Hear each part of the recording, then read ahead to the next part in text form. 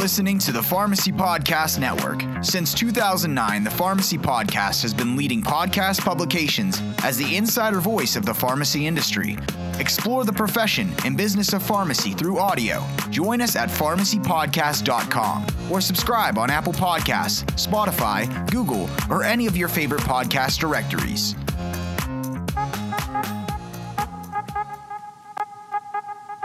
Pharmacy benefit managers, better known as PBMs, are responsible for negotiating payment rates for a large share of prescription drugs distributed in the United States. Recently, state Medicaid systems, policymakers, and national pharmacy associations have expressed concern that certain PBMs' business practices may not be consistent with public policy goals to improve the value of pharmaceutical spending. This podcast series is all about PBM reform. Listen to the discussions, share these podcasts, and help build a new pharmacy payer system which supports our independent community pharmacies, encourages fair and transparent competition in the marketplace, and most importantly, is designed to deliver the best patient care. We're coming back to the Pharmacy Podcast dedication to PBM reform and so many pieces of the puzzle, the complexity of what is a pharmacy benefit manager. This is important. So this series has been out for over a year now, and we've had some absolute amazing participants, people in the inner circle who really understand the evolution and the business model of our PBMs, of our pharmacy benefit managers.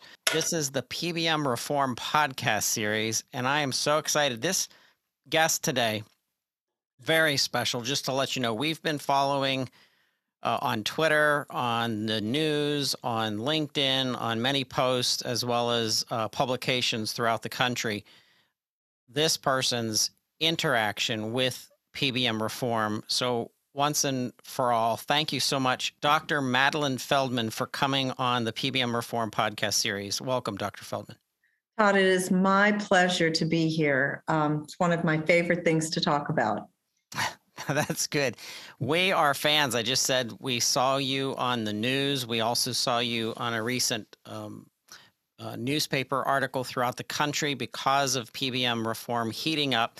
And before we started recording, you and I were talking about that we are seeing more movement in this today than ever before. I've been in the pharmacy industry for 17 years, and it's been catching fire finally, and for us to bring attention to not only our policymakers, but also the patients that we're all serving, and those that are suffering based on the fact that they expect their Medicaid or their Medicare Part D or their insurance, their private insurance, they expect it to pay for their medications as it's designed to do, and these people are not being covered. They're having to not pay bills. They're splitting tablets. They're not able to get their medication paid for. So now it's become a public health crisis.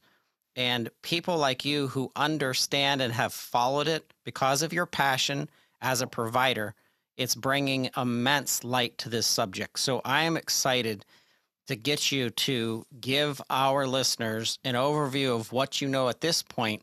And for those listening who are patients, caregivers, simply you may not even understand the complexity of our healthcare system or a PBM. Dr. Feldman, let's start off with what a PBM is designed to do and the modern day, and really setting the stage for today's conversation.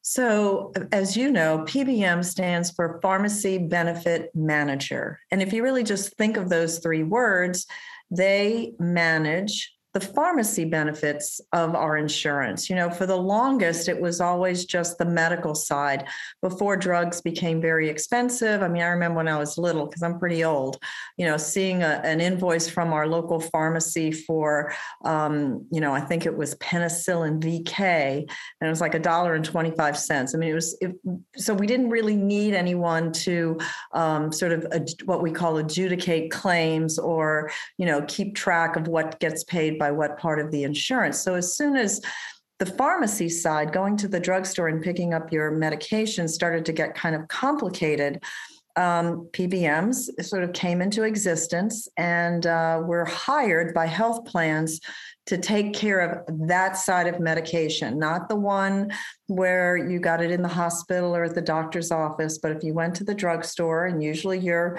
local family pharmacy, they would start to get complicated, and so these things came into existence. But they have grown far beyond adjudicating claims, and they started putting together formularies. Formularies are the list of drugs that your insurance company will pay for, and that's kind of how I got involved. The one thing that I've noticed, though, when I go to talk about pharmacy benefit managers, as soon as you get out that first syllable pharm, people think that you're talking about pharmaceutical manufacturers. And, oh, yes, I know, those prices are really high. I see why you're fighting against them. It's a completely different entity than the manufacturers. Of course, they point fingers back and forth as to who is responsible for high drug prices, but pharmacy benefit managers, they actually perform a needed service and should be paid for that service. And I think we'll probably talk about that in a little while. But they have grown beyond just adjudicating claims. They are now money-making machines, and basically utilizing formulary construction. As far as I'm concerned, my patients that need to get medications, they use that as a way to make more money, not to provide the safest, the most efficacious, and certainly not the most value for my patients. And that's how I got involved in looking at PBMs. So there's been a bunch of things that have changed recently. One of the most confusing rule sets that were changed were the contracts that were given to community pharmacists throughout the country. There's about 21,000 plus in the United States. They were, based on this contract, not allowed to tell their patient that they could have got the medication less expensive in another form, whether that be generic or even a card or something, and they weren't allowed to discuss pricing, which, I mean, that's where many of the stomachs turned when it started getting out and the gag clause came to be. And of course, it's been diffused since, but it really showed how far the biggest three PBMs were pushing in order to do nothing but collect additional profits.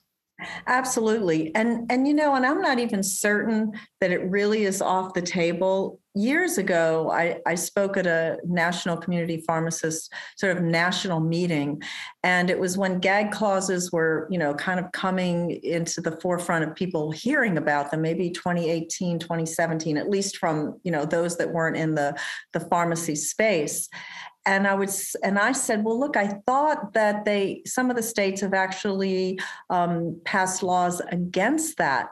And they said, well, what they put in the contract is we can't say anything that would reflect poorly on the PBM. They're saying that we can, now tell the patient there is another, way that you get the drug cheaper, and supposedly that's okay. But in our contract, then they come and tell us, well, by you saying that reflects poorly on us, so we are going to either kick you out of network or grab some more fees back from you or do something. So it seems to me the pharmacists deal with whack-a-mole with PBMs the same way we do. Just when you think you've passed a law that somehow, allows patients to have access in another way or in a cheaper way, the PBMs come up with something different. They change the rules. They move the football in a different direction. The goalpost gets moved back a little bit further. They're a tough entity to regulate, and we're seeing that it's very difficult. When the profits. And I am not against profit. I'm against profiteering. Mm-hmm. And I know that profits from 2017 to 2019, those three big controlling PBMs that push through more than 75% of the total prescription spend in the United States, their profits rose to $28 billion And that's on tax dollars. That's on Medicaid Mhm. money. That's on people who can't afford their medications. And therein lies the issue that I'm having is their profit-based approach rather than being administrator. They're no longer administrator when they've reached that level of profiteering. And that's it. It came about that profits and profiteering seem to be the result of it. And I'm like you. I don't. I'm a free market person, and I'm all for people making a profit on their service, what they do. But unfortunately, one of the things that I noted when I started looking into formulary construction, at least for my patients, I'm a rheumatologist. So, unfortunately, I have to prescribe a lot of expensive medications. And there was a medication that was coming out that was going to be a sort of a competitor to the biologics. And this was back 7-8 years ago. It was a simple, small molecule, could be made in the lab, didn't need living cells like so many of my biologic medications. And we said to the manufacturer, price this right and it will get used. It's not a biologic. Don't price it like a biologic. And sure enough, now it's been 8 years probably. It was priced the same as the most profitable biologic that I prescribe. And we went to them and said, I went to the drug rep and I said, why did y'all price it so high? And they said, well, we had to. And that sort of started me down the rabbit hole. And that was now probably 2016, 2017 of, well, I thought PBMs were there to create a formulary with the lowest price drug. You go through a P&T committee that would determine whether it was safe and whether it worked. And then supposedly competition was supposed to bring down the price. Well, I am now president of something called the Coalition of State Rheumatology Organizations. And at that time I was on the board and I said, well, we need to bring in some experts on this. So we brought in some ex-executives of both PBMs and insurance companies and started learning from them and from other meetings that I attended that it didn't work that way, that actually the formulary was constructed on the highest kickback, what we call a rebate. And then I learned that PBMs had safe harbor from the anti-kickback statute back in the early 90s. So they could receive as much kickback as they wanted to, and there were no legal repercussions.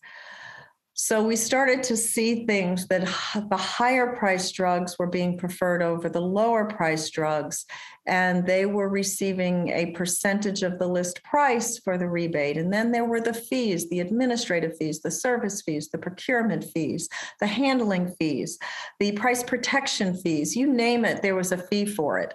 And they were all based on the list price of the drug. So the higher the list price, the more money they made. And, and it kind of came out back 3 years ago, as I'm sure you remember, when two of the large PBMs were either bought by a health insurance company or purchased one themselves. So I'm going to, we'll call it CVS Health. And there was the pharmacy side and the PBM side. CVS Caremark was the PBM side. And if you looked at all their profit and loss, it was the PBM side that made most of the money. And this little PBM, CVS Health, Caremark, managed to cobble together $70 billion to buy Aetna. So I think that speaks to the amount of profit that PBMs make. And all they do is put together formularies, put together pharmacy networks, and extract money from pharmacists and essentially manufacturers. I don't feel sorry for the manufacturers, but extract money from manufacturers and patients. And make lots and lots of money. Thank you. And you were talking about some of the profits we were talking about. But again, I agree. It's a free market. Profits are there. But I agree with you. This is not profits. This is profiteering. There was a report that Antonio Chacha put out, and it was part of the whole ongoing study that came out in the beginning of December, which was amazing to see some of the analytics and the data that was there. But the point that really shook me, that should make everyone understand, if you're listening to this, inside pharmacy, outside of pharmacy. All you have to be is a graduate of the 12th grade to understand the math of what I'm about to say. And that is, if I gave you $1 million, I'm the government, and I gave you $1 million, Dr. Feldman, and you are needing to take care of a patient or patient population using that $1 million, depending on what let's say they all have the exact same case that you need to spend time on, and you reported 600,000 of that 1 million. And when they asked to tell you they came to you and they said, but what did you spend the additional 400,000 on? And you had nothing to show them as to where that money came from, just as Mr. Chacha actually came up and was frustrated in the Columbia Dispatch, saying, even with a dense 28-page analysis, it was the most frustrating part was the realization that the details about 40% of PBM revenue could not be calculated. Yeah. And that should be a big waving red flag to anyone and everyone. Number one is listening to this, but number two, if you pay taxes, this should outrage you. This should anger you that this is taking place. I guess this was maybe now about 4 or 5 years ago. The SEC tried to extract out of Express Scripts where their money came from. What was one of the biggest where were their revenues, and to try to sort of put it into silos to determine what the SEC wanted to determine. They could not, it took them a year to ferret out where all the different monies came from. And one of the things that they found was at some point, 40% of the revenues for Express Scripts were coming from manufacturers. And they said, now, wait a minute, you said your clients are health plans and employers, but 40% is coming from manufacturers? I mean, they are masters at hiding money. And as you probably know, they've, over the last year or so, created new entities to hide even more money. There's sort of two different spheres that we're talking about here. We're talking about the pharmacists and, Medicaid. And then we're talking about just sort of the regular commercial plans with the formularies that they construct there. And let me tell you, they're getting money from commercial, they're getting money from the feds, they're getting money from the states. Everyone sends money to the PBMs, but no one can figure out what happens to the money, except, let me tell you, I think, when we looked at the profits, what was that number that you said, the profits in the PBMs in the billions? 28, wait a second, let me 28 billion? 20, I think it was 28 million, yes. It's unseemly. For a mere service. People ask me, well, what do you think should be done? How do we corral this in? Well, first off, I think we need some transparency. And, then that's when we get into, well, the PBMs say transparency softens competition and raises prices. These contracts that we're trying to keep secret, whether it's the contracts for Medicaid within the state or the contracts with the manufacturers for commercial formularies, they basically say, if we let those become known, competition is going to go away and it's going to cause higher prices.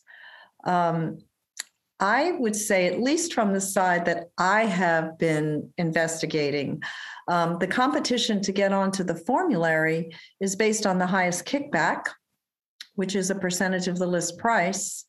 So if you looked at competition in terms of how it lowers prices, if people are bidding on the lowest, for example, if you're building a house and all the contractors are equally qualified and no one's your sister's brother's cousin, the more bids, they tend to underbid each other, and you're going to pick the lowest bid if the quality is the same. However, if you're selling your house They have that one day where everyone comes in and puts in their highest bid. So competition is raising prices. And that's exactly what happens to formularies. A few weeks ago, when I testified before an oversight and reform forum in DC, I gave the example of one of the big three PBMs, whether it's Express Scripts, CVS Caremark, or Optum Rx, matters not. But I have I guess a recording of their tech explaining to a benefit, an employer benefit person who was trying to figure out, one of the employees had metastatic prostate cancer. And they saw that on the formulary was a drug, a branded drug for $10,000 for metastatic prostate cancer. There was a generic drug for $350, but that wasn't on the formulary. It was excluded from the formulary. Now, PBMs say we put together formularies that offer the lowest net cost. I'm having a really hard time trying to figure out how a $10,000 drug is going to offer a lower net cost than a $350, $400 drug.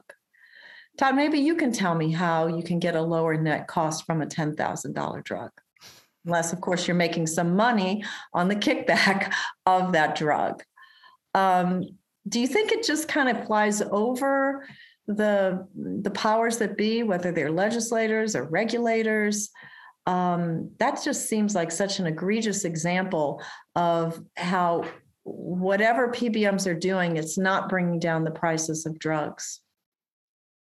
Every year it just keeps going up, and we're just accepting that things are getting more expensive, and that's not the case. It's not following any sustainable mathematics or realistic mathematics. It's all outside because you can't put your finger on it because it's not trackable on purpose as designed to be. And I kind of want to make a comment. The legislators that are out there, this has been going on long enough that the excuses of our Senate, of our state representatives, even the governor's offices, the excuse that it's too complex to understand is no longer an excuse. And because it's been around long enough, and we have organizations like 3 Access Advisors, and the APHA has been pounding this and has data. The NCPA has data. The ASHP has data. Like, we all have data now. And we know that it is finally causing major issues that are in the ecosystem of all things pharmacy care, including staffing issues that have now become a part of this, because the entities don't want to let go of their profits. Therefore, they're slightly changing, because the economy is a living, breathing animal. And if you make the slightest change in something, it has a ripple effect. It's now having a ripple effect on almost the entities eating itself.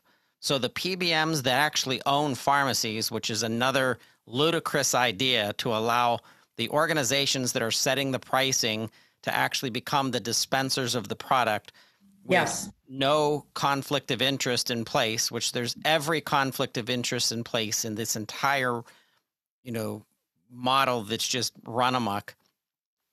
You senators, you state representatives, you governors that are out there, if you are listening, or if your team is listening, or if your lobby people are listening, you cannot use complexity as an excuse anymore, because we have enough data to show it in simplistic black and white that this is white-collar crime.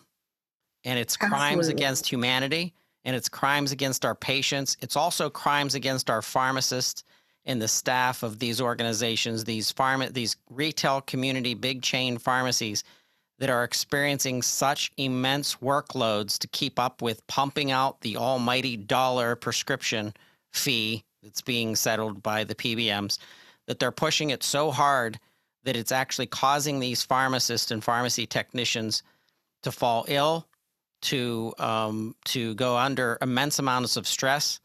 And there's even a case right now being researched and being studied about someone losing their life because they stayed on shift, and they didn't leave because they didn't think that they had the ability to leave, and they needed medical attention.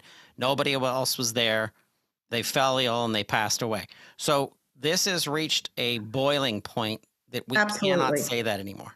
No question about it. When you were talking about the conflict of interest with the PBM,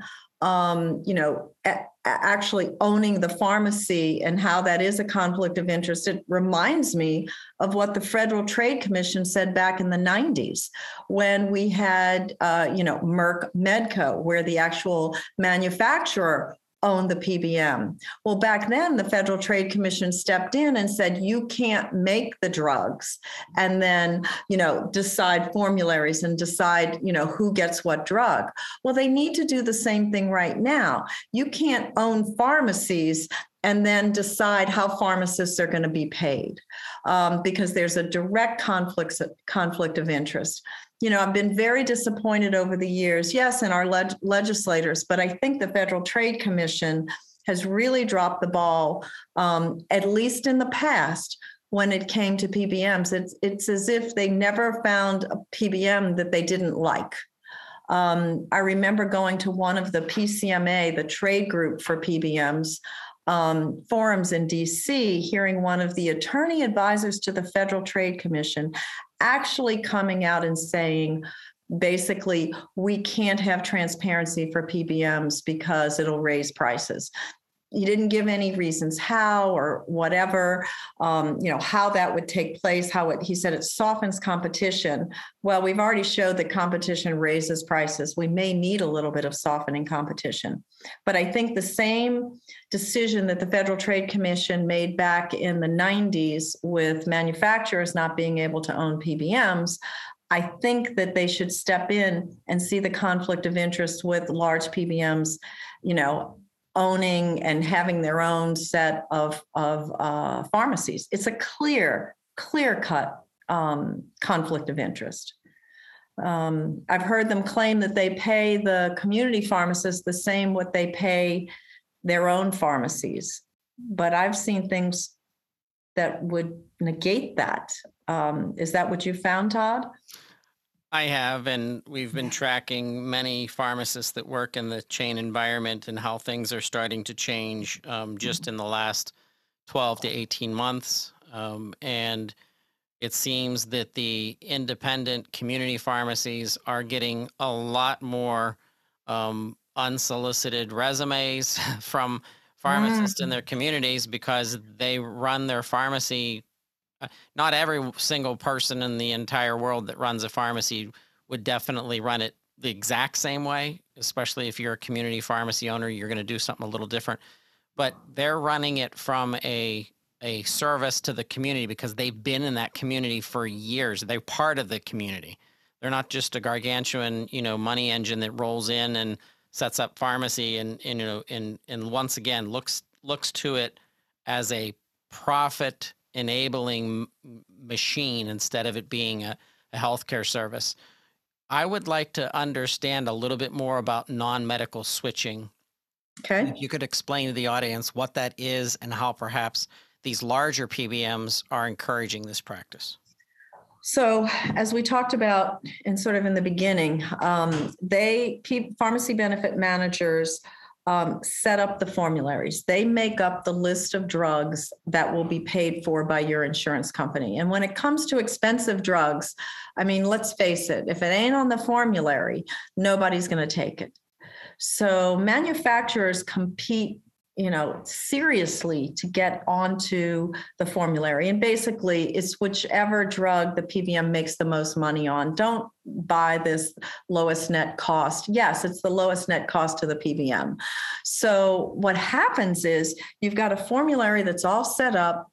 Someone buys, whether it's the employer or whether it's an individual plan. You have a certain disease. Your medication that you're on is covered. And there was an example it was a young woman who was on an epilepsy drug. She was a high schooler.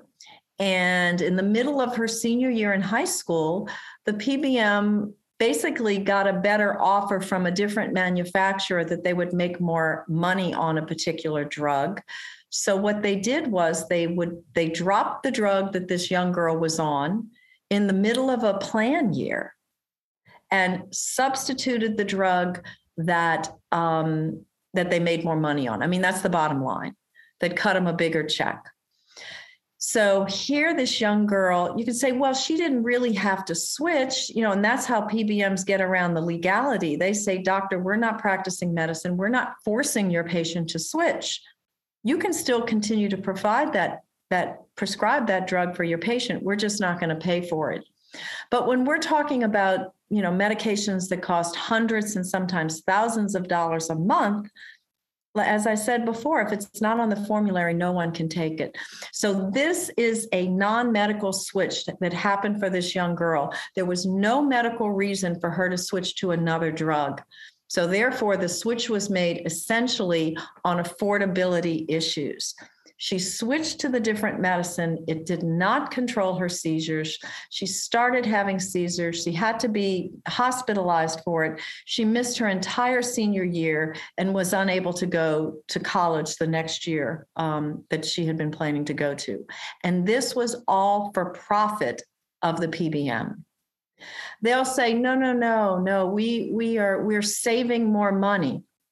Let me give you the definition of how PBMs define saving. And I use different kinds of commodities, but let's just take dresses, for example. So say you have $1,000 dress and $100 dress, and they're basically exactly the same dress. And both of them are offered at 50% off. Which dress do you save the most money on? Well, if you're a PBM putting together a dress formulary, you're going to say you save a lot more money on the $1,000 dress because you save $500. Whereas the $100 dress, you're only saving $50. They never talk about the actual price of the medicine. They couch everything in terms of savings. And yes, they probably do save a lot more money, for example, on that metastatic prostate drug, if they're getting 50% off of a $10,000 drug. But that is the source of non-medical switching. It has nothing to do with the safety of the drug. It has nothing to do with the efficacy of the drug. It's all in the kickback. And I heard as much from the national medical director for one of the big three PBMs. I got a telephone conversation with him about a national problem that I was talking with him about. And he said, look, Dr. Feldman, we run these drugs through our pharmacy and, tech committees. And when they come out of that, we make sure they're safe, we make sure they work, but then it goes to contracting. And everything after that is all about contracting, which means everything after that is all about profits. So, when you have a formulary, let's just take rheumatoid arthritis, the disease that I treat. There are three drugs that have the same mechanism of action. One costs $30,000 a year, one costs $65,000 a year, and one costs $75,000 a year. Which is the one that you think has the highest penetrance on the formularies? Yes, the $75,000 a year one. I mean, we don't have a drug pricing crisis. We have a formulary construction crisis. And the only reason why the $75,000 one is there because they save, quote unquote, more money. Now, whether you're talking about pharmacists in terms of transparency within a state, in terms of the Medicaid system, whether you're talking about commercial systems, anytime you say transparency, the first words out of their mouth of the PBMs is premiums will go up, drug prices will go up, as if God comes down and increases the premiums. No, their profits are being cut back, so they have to charge somebody more to make up those profits. And and I'm being just flat out honest about it. That's what it's all about. It has nothing to do. I mean, why else would you switch a patient who's stable on a drug in the middle of the year, saving you money because they're not in the hospital? Why would you switch that to another drug if you're not? It's because you make more money on the other drug. That is criminal. That goes beyond just a civil, criminal mismanagement of funds or civil mismanagement of funds. That actually is criminal. I gave another example, and this would have to do again with formulary construction, how one of the major PBMs heard about this test that would allow patients to find out if they were going to respond in their rheumatoid arthritis to a particular kind of medication. And it turns out that particular kind of medication makes them more money than any other of their other drugs on formularies. Well, when they heard that this test was available, they went to employers in one of the smaller PBMs and said, if you offer that test to the employees who have rheumatoid arthritis, we're going to take back your rebates. Now, that actually is criminal. They may be able to say, well, our fiduciary responsibility is to our shareholders, so we have to do what's in the best interest of our shareholders. Well, then we need to get a whole new regimen. We need to get another paradigm of how this is going to work, because you're taking a patient's life and you're choosing profits over that patient's life. Should we take PBMs and the philosophy, the definition, and harden it so that you can't wiggle out of the definition of what is a pharmacy benefit manager?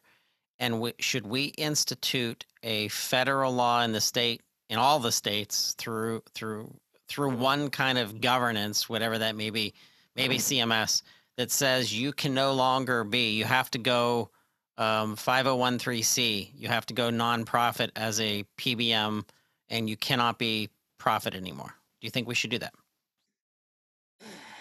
I think if we just let them make a profit, but again, like you stated in the beginning, not profiteering, let them have a fair market, fixed rate service fee for what they do, because they do something and they're needed. And there are transparent fee-based PBMs out there, but they're dwarfed by, I'm telling you, the big three PBMs, the ones that have 80% of our population here sort of in their control, are powerful, very powerful when it comes to federal and state government. I mean, I've gone around to various states to talk to the to whether it's state senators or state representatives, and you can tell which ones the PBMs have gotten to. Before I even open my mouth, they're going, oh, so you're just in the pocket of a pharmaceutical manufacturer, before I've said anything. Mm-hmm. And no, I'll be the first one to say the manufacturers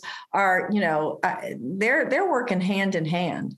Right. They point fingers at each other, but I'm going to tell you that smokescreen is just to keep people from figuring out exactly what's going on. What about the influence over the market and the result that this is having on our independently owned community pharmacies? Can you kind of go into that trickle effect and ripple effect? Well, I mean, one of my best friends owned her own community pharmacy outside of New Orleans, closer to Baton Rouge. It was in a small, I wouldn't say rural area, but, it wasn't in the big city. And little by little, she could see, what was happening. She had her loss leaders in her pharmacy that would bring people in. But she finally started getting offers from CVS, we'll buy your pharmacy from you. And she didn't sell it to CVS. She did sell it to another sort of maybe younger person that was willing to put in a little bit more work. But and this is like 10 years ago. And I could see what they were doing to pharmacists back then. It didn't dawn on me that they would do the same thing to patients in terms of, cheating them out, instead of just cheating them out of their money, cheating them out of their money and their health. So yes, I have seen, and she told me about friends of hers that have had to close or sell out to one of the big three, just because I would have patients tell me, if I don't use their mail order, if I don't use this particular PBM's mail order, either A, I've got to pay a lot more for the drug, B, what I pay is not going to count towards my deductible, or C, it's mandated. The only way it's paid for is if I use their mail order.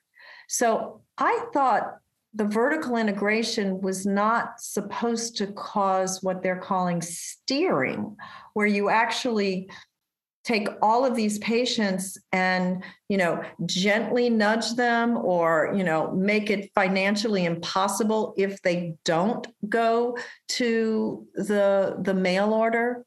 And they just basically take the business away from the pharmacists, or they hit them with so many of what I had a really hard time understanding what DIR fees were for the longest, but it's amazing how at the end of the year or the end of 6 months or something, the PBM can come back to the pharmacist and say, oh, by the way, you now owe us, $30,000. Yep. How would you ever be able to run a business when someone can just come back at you because you didn't dot an I and reclaim all that money? It's a bad situation out there, and I do think Congress people are becoming more aware of that kind of egregious behavior from the PBMs when it comes to local community pharmacies. So, what message, in us wrapping up today, what message are you projecting, trying to get out there to federal, to state officials, like our Senator Casey here in Pennsylvania, Senators Cassidy and Kennedy in your home state? I want to help educate, but I also want to hold responsibility as a constituent myself that they really take action to do something to save lives of people that are on life-saving medications, as well as the curbing of the tax runaway freight train that is the profits of the PBMs, the three big PBMs. So in your closing thoughts, what would you like to state to these people in our legislation? I think one of the first things that we have to state is that this is not a party issue. This is not a red versus blue, R versus D issue at all. This has absolutely nothing to do with party affiliation. And this is not one side is to blame and the other side isn't to blame. This is not taking sides. This is actually trying to get at educating them, because I'm just hoping that it's ignorance that has caused such a sort of a stalemate with nothing happening. Educating them that it's not as complex as the pharmacy benefit managers want you to think it is. Educating them that transparency is what we need first. To follow the money. I mean, that's basically what you need to do, is follow the money. And then baby steps. Are we worried about community pharmacists going out of business? Are we worried about pharmacists who work at one of the big pharmacy chains? Obviously at the worst, losing their life, but wanting to leave because it's like a sweatshop to work there. Are we worried that we call, we're living in a drug pricing crisis, and yet a $10,000 drug is preferred on a formulary by the PBM over a $350 generic? If we really are interested in those things, take away the smoke and mirrors. Do something as simple as, this ain't going to be simple, mandating that the service that the PBM offers is a flat fee, market-based amount of money, not a percentage of the list price of the drug. Number two, at least like we have on the medical side, where patients pay their coinsurance on a discounted rate. When you go in to get an appendectomy, Blue Cross Blue Shield has already got a discounted rate from the hospital, and you pay your 20% on that. Not so with PBMs, not so on the pharmacy side. You pay your 20% copay on the $10,000, which is why we need copay cards, and that's a whole nother conversation. Start with baby steps like that, and at least then the patients will benefit. You're going to have to shut your ears when they start saying about raising premiums, and make it so that the PBMs have to live like everybody else. And I can't raise my fees if my electric bill goes up. Why should they be able to raise premiums if some of their profits are cut back because community pharmacists don't have to pay as high of a DIR fee? I mean, I know that's kind of complicated and that's pie in the sky, wishful thinking, but let's start with breaking it down and adding transparency. And hopefully once they see what's really going on, they'll follow what's right and not who gives them the biggest campaign contribution. Yes, and when you see in the national news that the Medicaid managers, the largest Medicaid manager, they settled fraud allegations with a fifth state, the Kansas state was the fifth one, and that was a $27.6 million settlement, and Centene, that's not going to be the last for them to kind of manage with. So many of the states rushing to do their audits. These settlements totaled $154 million, and all of those follow a settlement with Ohio, the only state to really go out there and blast them in the jaw with an actual suit of $88 million. And I want to just say this is going to continue.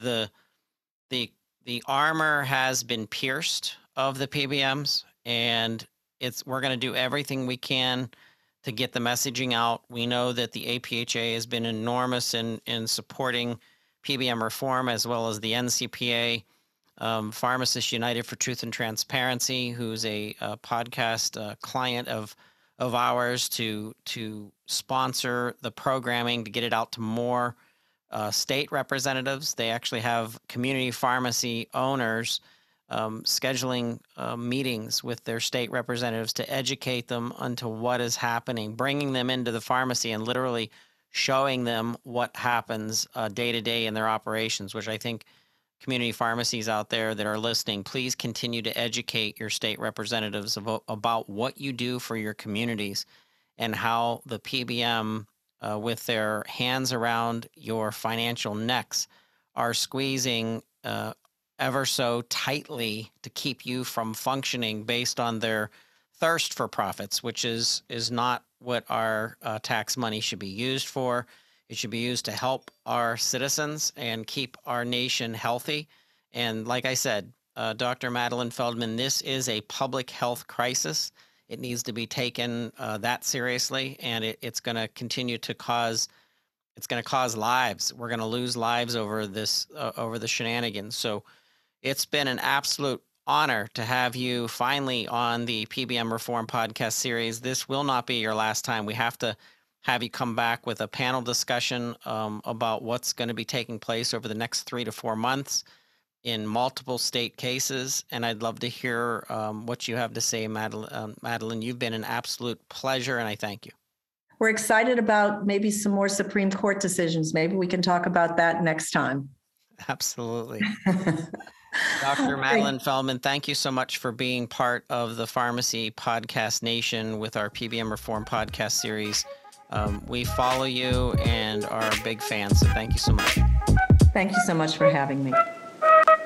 PBM reform is not a textbook process. This component of healthcare insurance will take time to figure out and will consist of many different players of the pharmaceutical supply chain. If you'd like to contribute information, data, or your own insights on PBM reform, please contact the Pharmacy Podcast Network. Send your email to publisher@pharmacypodcast.com or call us at 412-585-4001.